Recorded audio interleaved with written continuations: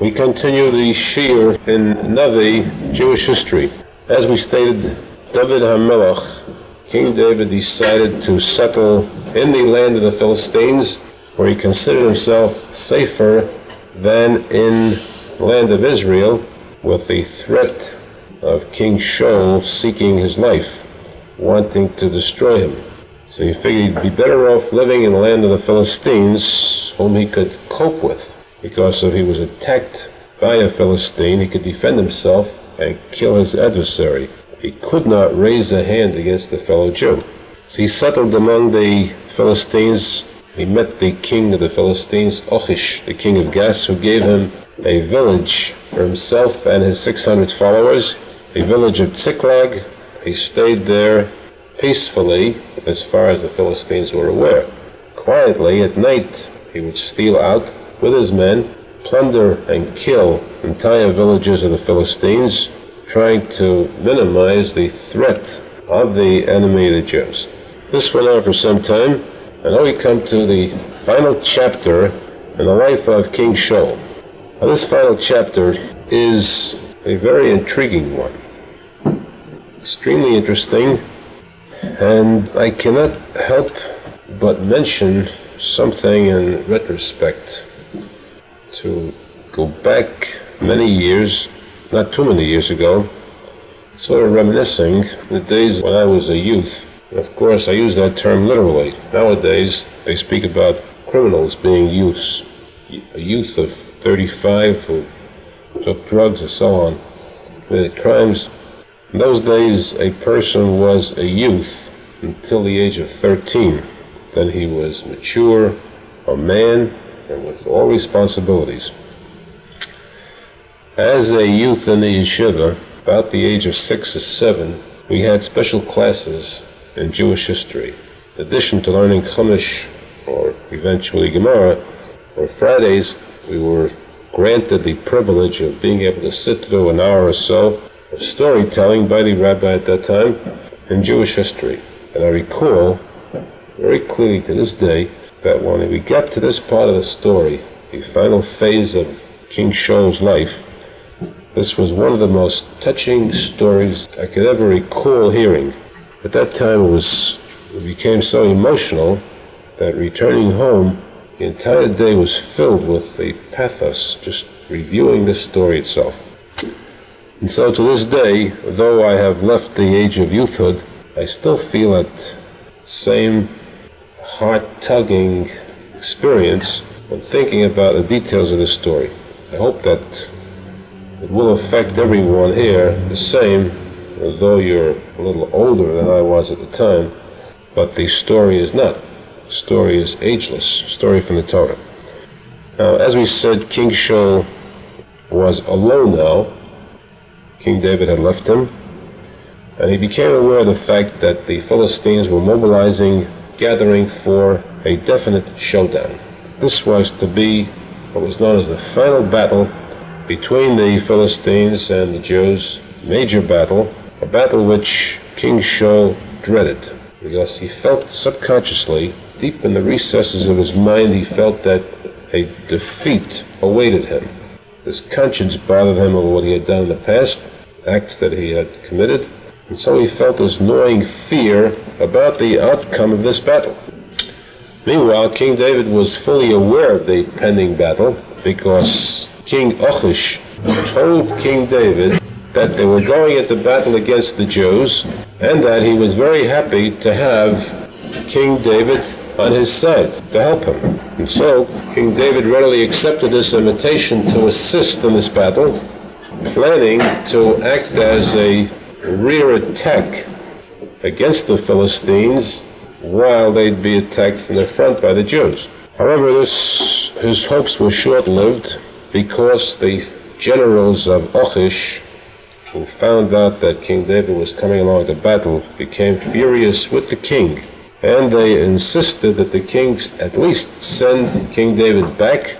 He cannot be trusted in battle. They saw through his ruse, and so he was forced to go back. I will come back to this part of the story later. Let's first see what happened with King Shaul, the most important part. King Shaul, as we said, dreaded, afraid of the outcome of this battle, and he was desperate with his need to find out the outcome. So he called upon the prophets for any prognosis they could offer, and they refused to answer him. They had no message from heaven for him. He tried the Urim V'Tumim, the chest plate of the Kohen Gadol, which at that time was in the hands of the Kohen Gadol who was with King David. He sent spies to King David to get them to question the Urim V'Tumim, the chest plate of the Kohen Gadol, and again there was no reply.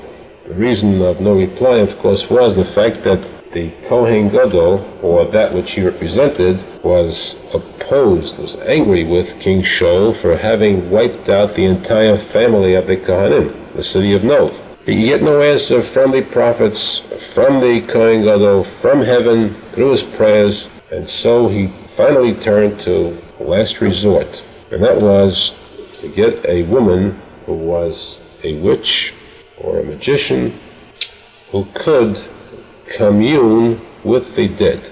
This was called a Baalas Ov. A Baalas Ov, the Torah says, is a crime for which the penalty is death. And it is the duty of the king of the Jews, the duty of a Sanhedrin, the Supreme Court, to weed out every one of these magicians and to put them to death. This King Shaul had done very carefully, but he felt now that perhaps there might be one that remained who had escaped this death penalty. So he inquired about, and he found out that his own general, Avner, his very loyal general, knew of a woman who was a Baalas Ov, a magician, sorceress. How come she had remained alive? The fact was that this was Avner's own mother. And so he requested Avner take him to her. He would go dressed in civilian clothes, pretend that he was an ordinary person, because if she knew that he was the king, she'd be afraid to speak to him. It would mean her imminent death. He came to her home, and the way this meeting worked with the dead was that the person requesting this meeting would mention his desire to this witch, magician. In turn, this magician would use the magical powers to make contact with the dead person and draw that dead person down, and then the result would be that the magician could see the body of the dead person but could hear nothing. A person demanding this meeting could hear the voice speak to this dead person, to the deceased, but could not see it. That means that if she was successful, King Shaul asked her to make contact with Shmuel the prophet, the only person he felt who could help him, tell him the future, what the result of this battle would be. And so he asked her to bring the soul of Shmuel the prophet to earth, where he could communicate with him. First, she was very fearful and denied the fact that she was a magician. She said, if the king finds out, I'll be put to death. King Shaul said to her, I promise you that the king will not find out, and secondly, that you will remain alive. You have nothing to fear. Help me in this case. Bring the person I want. She finally agreed, with encouragement by her son, Avner the general, and so she summoned the soul of Shmuel the prophet. Torah says that King Shaul waited very anxiously with trepidation, first as to what success she would have in summoning him, secondly, what his reply would be. Finally, after a short period of time, she let out a scream. And King Shaul jumped up and asked, what is it? What do you see? And she said, I see that you are King Shaul. And he said, how can you tell that? She said, you tricked me, and you're going to kill me now. King Shaul said to her, again, I promise, your life is safe. Please reveal what you see and why you made that statement. She said, because I see a heavenly person who just rose up out of the deep. I know that you must be king because of the manner in which he came forward. The head first rather than feet first. The usual manner in which a dead person is brought by these magicians is with the feet coming up first, the head down. He comes with his head up, and this is done out of respect only to a king. At the same time, I see two people, two venerable sages but I cannot hear a word that is being said. You will have to speak to him and find out the details. And so King Shaul knew that she had succeeded. He spoke to this vision which he could not see. He called upon the prophet Shmuel, who was King Shaul's rabbi, and said, I was desperate for your help. Shmuel the prophet's voice came forward clearly, only for King Shaul. No one else could hear it. Very angrily he said, how did you dare to bring me down here? How did you dare to frighten me? The Gemara says, very important to note, what did Shmuel the prophet mean when he said he was frightened? At the same time, the Gemara asks, who was this second person? He summoned only the prophet Shmuel. Why two people appeared? The Gemara answers that Shmuel the prophet summoned suddenly to appear thought he was being summoned to a trial, a heavenly trial. Now the heavenly trial, the Gemara says, is one that every person who passes away must undergo. He's got to stand trial in heaven before the heavenly tribunal for all acts committed on earth. And then, if he is found innocent, he is found pure, he goes to Gan Eden, to paradise, only for a temporary period. Because in the future, when Mashiach comes, there will be a second heavenly trial to again select the purest who will remain for the new type of life that will exist long after Tchias HaMesim. That trial is called a Yom HaNorah, the awesome, fearful day. Shmuel the prophet was frightened into thinking if he's being summoned now for the second time, this must be that special second heavenly trial. So he said, I must bring to this trial a witness to testify on my behalf that I lived a life of purity. He asked Moshe Rabbeinu to come with him. The Gemara says this second person with Shmuel the prophet was Moshe Rabbeinu, who agreed to accompany him and to testify that every one of the mitzvahs of the Torah had been purely abided by, complied with by Shmuel the prophet. Now, King Shaul asked, he said, as long as you are here, I must have your help. I have tried in every other manner possible to communicate with heaven. I've tried going through the prophets. I could not make any contact. Tried going through tefillah, through prayer, no contact either. There's no other way. And the Gemara says at that moment in heaven, a voice came out and said, King Shaul, you have committed a great sin, a crime, in killing the family of the Kohanim. But a person who commits a crime and feels deep remorse, deep regret, embarrassment over it, he is forgiven for that sin from heaven. Here, King Shaul was too embarrassed to say that he had asked the Kohen Gadol through the chest plate this question about his future. He was embarrassed that to mention it because this would bring up his crime. Because of that busha, that embarrassment, that sense of shame, this was enough to have his sin forgiven. So King Shmuel the prophet finally answered and said to him, I will tell you what the future holds in store for you. In this battle, this ensuing battle between the Jews and the Philistines, you must be aware of the fact that you and your 3 sons will die. Now, I advise you not to evade that battle. Go into this battle happily, with confidence. Do not shirk your duty as king, as leader of the Jews, and tomorrow you will be with me. With me meaning your life will have ended. But with me means, more important, the high level of Gan Eden, paradise that I'm in, you'll be able to join. Which proves that all these statements in the Torah about the sins of King Shaul, the impurity, his wrong acts, are all a facade, a covering for something very deep. King Shaul was pure. The day that he passed away, the Gemara says, was as pure as the day he was born. So much so that he was zocheh, privileged to reach the highest level of Gan Eden, the same level as Shmuel the prophet. This was the message he received from Shmuel the prophet, and so the vision disappeared, and King Shaul sat down very sadly after having heard this notice. And the woman said to King Shaul, long as she had the assurance he would not kill her, she said, "Your Majesty, allow me the privilege, the honor of offering you a meal now." And he said, "I couldn't eat. It's impossible. I must fast today after having heard my sentence being passed." And she said, "As long as you're alive, you have to guard your health, eat, and live normally."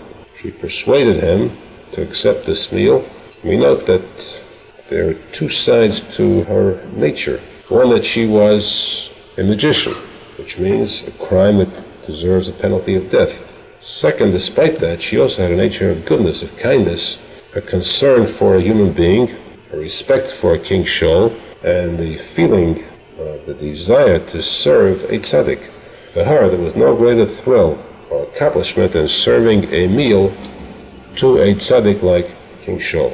And therefore she is placed in a good light in the words of the Torah.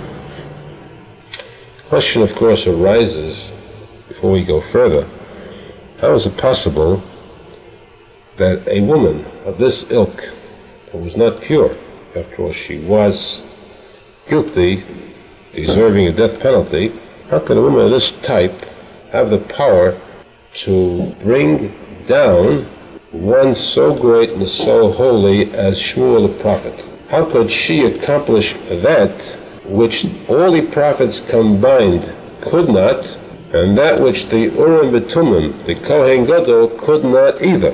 What gave her this power? And was it really her power that did it?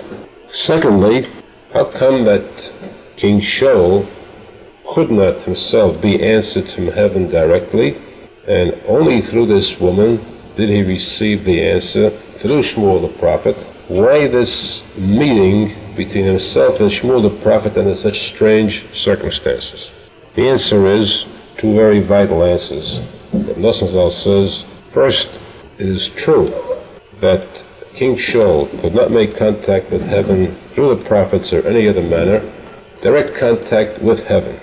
Heaven refused to speak to King Shaul after the acts he committed, in which he alienated himself with the good graces of heaven. But we see the kindness, the concern that a rabbi has for his student. Shmuel the prophet considered King Shaul his closest disciple, his favorite student, and was willing to descend from the paradise, from the Garden of Eden, from Gan Eden, to help, to assist King Shaul to ease his mind. Now, of course, why through this woman? How could a Tomei woman have powers over the great tzaddikim, the souls in heaven? How could she make such contact in general? Why don't we find such things existing today? We know that today there are persons who arrange seances and so on, and we know that they are complete frauds. No one has that power today at all. Nosson Zal says the answer very simply and clearly is that in those days there existed true magic. There were magicians, sorceresses who could perform real miracles, who could actually make contact with heaven, with angels in heaven, and with the souls in heaven. Why could such evil people perform such miracles? What gave them these powers? The answer is that the world could not exist otherwise. Hashem has always kept the world with an equal balance of good and evil. There must be this equal balance, so that at no time could a person say that it is obvious that the Torah is correct, it is obvious that the tzaddikim are right, and that the goyim or the rishonim are wrong, or the other way around. There must be this equal balance, so that there would always be a freedom of choice, good or evil. A person can never be swayed to one side more than the other. As long as there were tzaddikim in the past, in those days, that could perform miracles at will, if only they existed, then every person would see clearly that this was the truth. These tzaddikim prove there is a Hashem, there is a heaven, there is a sechar v'yenish, reward and punishment. It's impossible to commit a sin then. Therefore Hashem gave the same powers to the evil forces, that again there'd be this balance. A person would be left in doubt as to which one to follow, he would have to select the one according to his own choice. And according to the one that he chose, that's how he'd be judged. To this very day, if today we do not have tzaddikim who can perform miracles openly, therefore we also do not have magicians or evil powers that can perform miracles too. Today too, both are practically on the same level. There always, of course, was more power to the good than the evil. There's always been at least that slight amount of additional force on the side of good.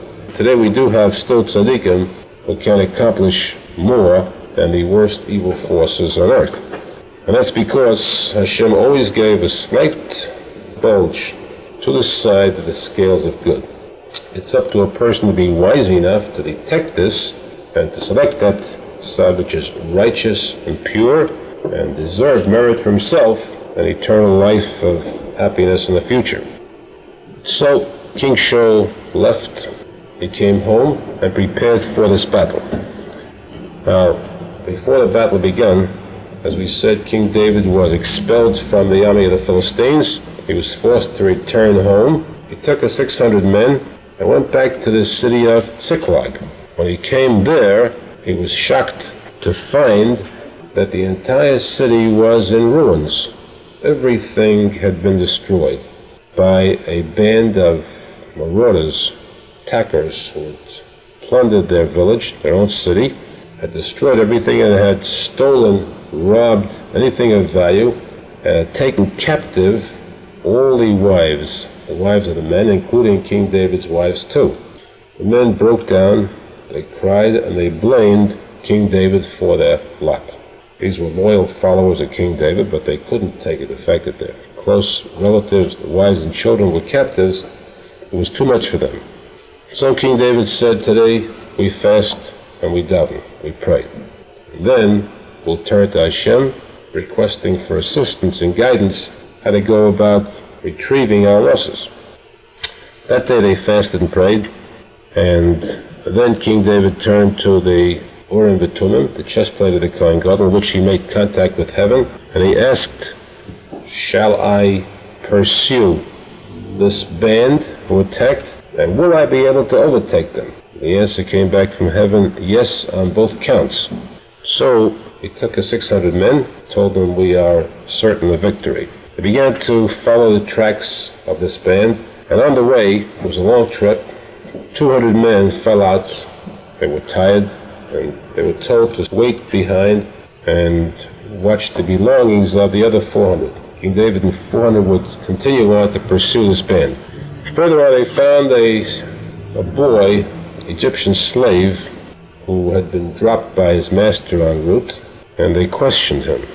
He told them he belonged to a master, Amaleki, from the tribe of Amalek, who had dropped him, and this tribe of Amalek had attacked the city of Ziklag. He told them all the details about it. They knew they were on the right track. They continued on, and they came to a rise in which they could look down, and they saw the large band of Amalekim celebrating their victory with all the plunder and loot of King David's city, plus many others. They also saw the wives and children there, and so that night King David and his men attacked. They wiped out the entire band of Amalekim. They retrieved their lost articles, plus a lot of additional treasure, the wives and children, and they went back to their own village. They came there, a problem arose, some friction arose between the men themselves, because the 400 men said, we were in battle, we fought for this, the return of our family. Why should we share equally with the loot, with the 200 who remained behind? 200 were afraid, they didn't have the courage to join us. King David said that we will share and share alike with all. Not only that, but henceforth a law that will remain forever in the Jewish army, that at all times, if a part of the army stays behind to guard the homes, the city, or to guard the supplies, they must receive equal share in the booty that results from this battle with those who actually go into battle. This is to show that a victory is not due to the courage or the fighting spirit of the men. Victory is due to an act of Hashem. If Hashem wants, one side wins regardless of what numbers they have. As Hashem is not with them, then naturally they lose. This remained as an eternal law in the Hebrew camp. Now, the next day, the war broke out between the Jews and the Philistines. King David could know nothing about this battle. He was kept semi-prisoner in his own village, Ziklag. In this battle, the war, of course, took a very bad turn. Philistines knew whom to aim for. They could recognize the chariot coach of the royal insignia, the king and his 3 sons. The first ones to fall in this battle, be killed, were the 3 sons of King Shaul, the youngest son and his 2 brothers. Then the Philistines yelled for a stronger charge and attack against the king himself, and the sharpshooters began to aim at King Shaul. Finally, he was hit directly. He fell to the ground, mortally wounded. He called his private servant over and told him, if I remain this way, dying, and the Philistines come and get me, they will enjoy a victory unparalleled, and they will use me as a symbol to disgrace the entire Jewish nation. They will torture me to the end and embarrass me and, of course, disgrace the idea of the Jewish royalty. And therefore, to avoid this, I ask you, my loyal servant, to help me. Take out your sword and kill me. Spare me this embarrassment.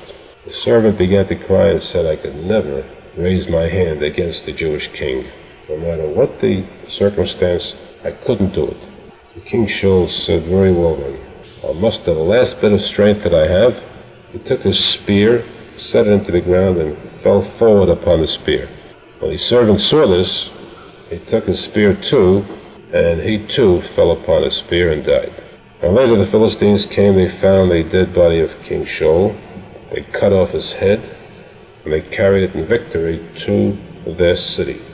Next day, the inhabitants of Yavesh Gilad, the Jews in Yavesh Gilad, called upon volunteers, and the mighty, valiant, courageous warriors got up, traveled all night, penetrated behind the lines of the Philistines, entered into the city where the body of King Shaul was. They collected his body and brought it back to their own city, and there buried King Shaul with royal honor. His belongings were burnt, as is the Hebrew law. That which belongs to the king must be burnt because no one else is permitted to use it. This act of theirs, of course, was later rewarded by King David, but more so in the fact that the Torah stresses it. It's mentioned in the Torah to show the heroism of these men who were willing to offer their lives in sacrifice for the cover of the honor of the Jewish king. And meanwhile, King David was waiting back in the city of Ziklag with bated breath for news about this battle. While waiting, he noticed a runner coming towards him. He came to his home carrying a small package. He came into King David. He bowed before him and said, I bring you news of the battle. And King David said, what is the news? Very apprehensively. He said, well, the Jews have lost, of course, but I bring you happy news. The 3 sons of King Shaul were killed, and so too was King Shaul. I have here his crown, which now belongs to you. And King David said, happy news. How do you know that King Shaul is dead? And this person said, very simple. I killed him. And King David said, how did you explain how you killed him? What were the circumstances? He said, when I was standing nearby, he was hit, fatally wounded. He asked his servant to complete the job. His servant refused, and so he fell forward on his spear. When he did that, his servant did so too. not realizing that King Shaul was not dead yet. King Shaul saw me, asked who I was. I said, I am from the tribe of Amalek. Who was from the tribe of Amalek? No, I am Jewish. My father was an Amaleki who converted. So he said, in that case, then, help me. I did not succeed in killing myself. Draw your sword and kill me.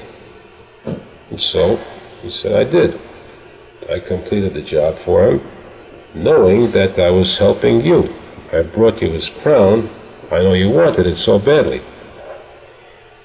King David said to this person, if you had not come and told me this, your life might have been spared. You have just ordered your own execution. You dared to raise a hand against the King of the Jews. To take his life, you now deserve death. And you'll receive it. Only I don't even want to touch you. He ordered his servants to kill this Amaleki descendant immediately. He was killed. And then King David sat down to mourn the passing of the King of the Jews and his sons. Most of all, he mourned the passing of Yonasan, the prince, the son of King Shaul, because the Gemara says that never in history was there a friendship, a bond of friendship that was so solid, so sincere, so binding, such purity, as that of King David and Yonasan. And the statement which brings us out most strongly, the poetic words of King David when he said, Neflesa ahavas chali me'ahavas noshim, that generally a true affection is found between man and woman, husband and wife. An affection of devotion and loyalty such as that which existed between Yonasan and King David was greater than that of any man and woman in history. And so he mourned the passing of Yonasan more so even than that of King Shaul. He declared a period of 7-day fast for all Jews to mourn this passing, and then he decided to return from the land of the Philistines to the land of Israel, there to take over the kingdom, which was rightfully his. When he came back, he found that there was competition. The general of King Shaul, Avner, who was fiercely loyal to King Shaul, decided to take King Shaul's remaining son, a very young and weak son, and to crown him as king. The people feared Avner, and so now the people were divided. There was sort of a civil strife, where the tribe of Yehudah accepted King David as king, and the rest of the Jews, mostly with Benjamin, accepted Avner's choice selection of King Shaul's son.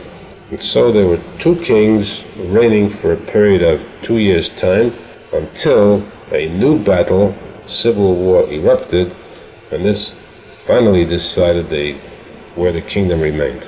We'll continue this story at the next Navi session. Be'ez Hashem. Let us hope that we will be zocher to the King David's descendant, Mashiach. We'll be zocher to see now in our time take over the kingdom of the Jews, to realize the kibbutz golius, will return all Jews to their rightful place in Eretz Yisrael, with a victory over all the enemies of the Jews, rebuilding of the Beis HaMikdash, from Heda, Amen v'Amen. We continue the Shir in Navi, Jewish history. The last Shir we discussed the death of Shaul HaMelech, King Shaul, and it would be very improper for us to leave the topic as we left it without further clarification. Specifically, the question that was brought up should be discussed much more in detail. Remember we mentioned that King Shaul was struck by the Philistine sharpshooters in the battlefield. He was mortally wounded, and while lying there, he pleaded with his servant to slay him kill him, spare him the agony and disgrace at the hands of the Philistines if they would catch him before he died. His servant refused, and so King Shaul took his spear, placed it on the ground, his sword, and fell forward on it, trying to kill himself. He did not succeed. Eventually, an Amaleki young boy killed him. Question is, one of the worst possible crimes, or one of the worst sins conceivable, is the sin of suicide. In one respect, it is the worst sin possible because there is no sin that exists for which a person cannot repent. Every sin, regardless of its magnitude, regardless of how many times a sin is repeated, a Jew is given the privilege of repenting for it. The gate, the doorway to repentance is always open, but as long as a Jew is alive. Once he passes away without repenting, no matter how much he cries or attempts to repent afterwards, at the trial in heaven, it is completely wasted, futile. There's no repentance after that. The same as there is no repentance after Mashiach comes.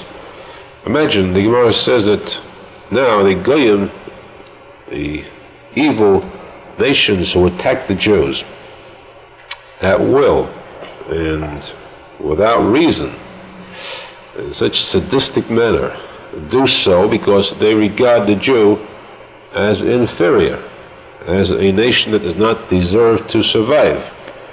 When Mashiach comes, suddenly they will learn the truth, that the Jews are the actually chosen people by Hashem. What will their reaction be then? We're very sorry, we'd like to join you. We want to convert. At that time the reply in heaven will be, it's too late. You can convert, you can become a Jew, you can become one of those chosen people too, though you were not born a Jew. Only if you do so during the time that the Jews are downtrodden, not after Mashiach comes and the truth comes out. So too, a person can repent for his sins during his lifetime before he sees the truth in heaven. Once he gets there and realizes the true fact is that there is reward and punishment in heaven, it's too late then to say he repents, he's sorry. That repentance is not a sincere one. So during a person's lifetime he can repent for any sin, no matter which it is. But if he commits suicide, naturally it's too late to repent. He's no longer alive. So in that respect, suicide is the worst possible sin. Aside from that, the point is that suicide is a sin for which there is practically no excuse. Now, practically means that there is an exception. In the case of Shaul HaMelech, the din in Yeridea states very clearly, Yeridea Simishin and Hay, then says, quoting the Ramban, quoting the Medrash, Bereshis Noach, which says that suicide is a sin that is paramount size, but not in the case of Shaul HaMelech, not in the case of King Shaul. His act did not constitute suicide. And here we have an explanation for it. Let us take an example of what is suicide. For example, Piskei Tshuva brings that if a person is suffering physically, a very serious ailment, and he is in agony and torture, is he permitted to take his own life? The answer is definitely not. We have proof from a Gemara, an outstanding case in the Gemara, which conclusively proves this point. The case of Rabbi Hanina ben Tradion. The Gemara tells that story very vividly of how he was taken by the Roman king. He was one of the 10 holy rabbis who were put to death in different forms of torture. His case was one where they bound him with a Sefer Torah in his arms. He was bound tightly and with branches underneath him that was set on fire. He was placed there to burn to death. The Metradian was bound by the Roman soldiers with the Sefer Torah in his arms, and his sentence was to die by fire. However, the Gemara says that this king was so cruel, so vicious, so heartless, that he ordered that sponges of wool, thick sections of wool, be placed over him, and these sections of wool be saturated with water that would delay his passing away. He would suffer in the fire, but he would not be burnt. He would just suffer the pain, the torture, without losing consciousness, without dying quickly. Be delayed action to have him undergo this torture in a prolonged manner. The Gemara says that his students turned to him. They asked him a few questions. They saw him looking skyward. They asked him, "Rebbe, what do you see?"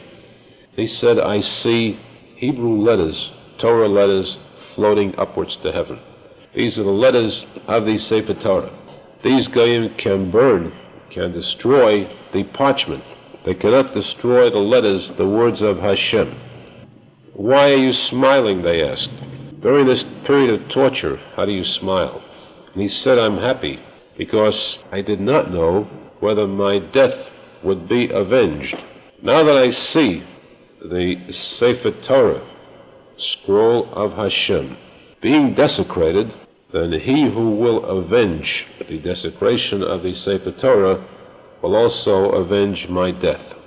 Third, they asked, this is obviously unbearable torture. Question was asked painstakingly. They said, "Rabbeinu, our rabbi, why don't you open your mouth? If you would open your mouth, you would draw in, inhale the smoke, the fumes, the flame. You would die quickly, practically instantly. That would spare you the physical torture of having to wait until the flames work their way through the saturated wool objects."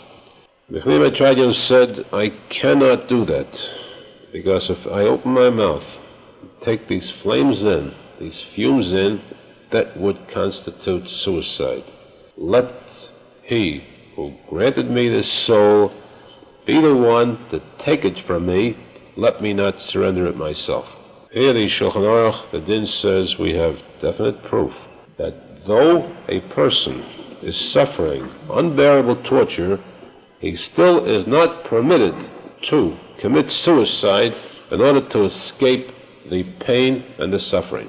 We therefore cannot say that King Shaul, who was suffering, mortally wounded, was justified in committing suicide, taking his own life by falling forward on his sword. This is not the reason why King Shaul's act was not considered suicide. In this case, the reason was that he felt there was a greater Kiddush Hashem, sanctifying the name of Hashem, by him killing himself rather than waiting to be killed. As, for example, again, the Gemara Tosfos gives the illustration, time of the Churban Beis HaMikdash, time of the destruction of the second holy temple. The Gemara says that 400 Pirchei Kahuna, 400 youths of the Kohanim, selected youths, selected because of their extreme good looks, extremely handsome, were captured by the Romans, placed on board a ship to be taken to Rome, and there to be used for illegal purposes, illicit purposes, wrong, the sexual acts and so on. These 400 students, 400 youths, turned to their leader, their rabbi, and asked him, if we should leap into the sea and drown, will we get Gan Eden? Will we still merit receiving paradise? And he answered, there is a pasuk in Tehillim, Mi boshon oshiv, oshiv umtzulos yam. King David said, Mi boshon oshiv, a person who is worried about getting to heaven, about Tchiyas HaMesim, coming back to life, the time when the dead are resurrected, Tchiyas HaMesim. This person is worried because he's about to be eaten by a lion. And a lion will leave nothing, no remains whatsoever. What is there of him to rise up again? when the dead come back to life. Or Mimtzulas Yom, person who drowns, falls overboard, and is eaten by the fish of the sea, is eaten by sharks. Nothing remains. How will he get to Tchias HaMesim? And the answer is, the Rabbi told him in the words of King David, just as there are mechilos, just as the Gemara says that when Mashiach comes, time of Tchias HaMesim afterwards, the dead will rise up to life in Eretz Yisrael, in Israel. What about all those who are buried outside of Israel? The Gemara says there will be tunnels. There are tunnels underground, and when these dead will go through mechilos, will travel through these tunnels to Eretz Yisrael, there to rise up. The same thing, too, there are tunnels in the sea, through which they will travel till they get to Eretz Yisrael.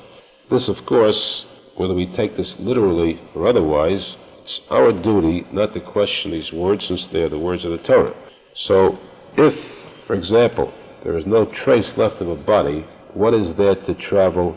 What is there to go through the tunnels? The answer is that, as the Gemara says, the question that Cleopatra once asked Rabbi Meir, when the dead rise up, will they rise up in their clothing, or will they require new clothing?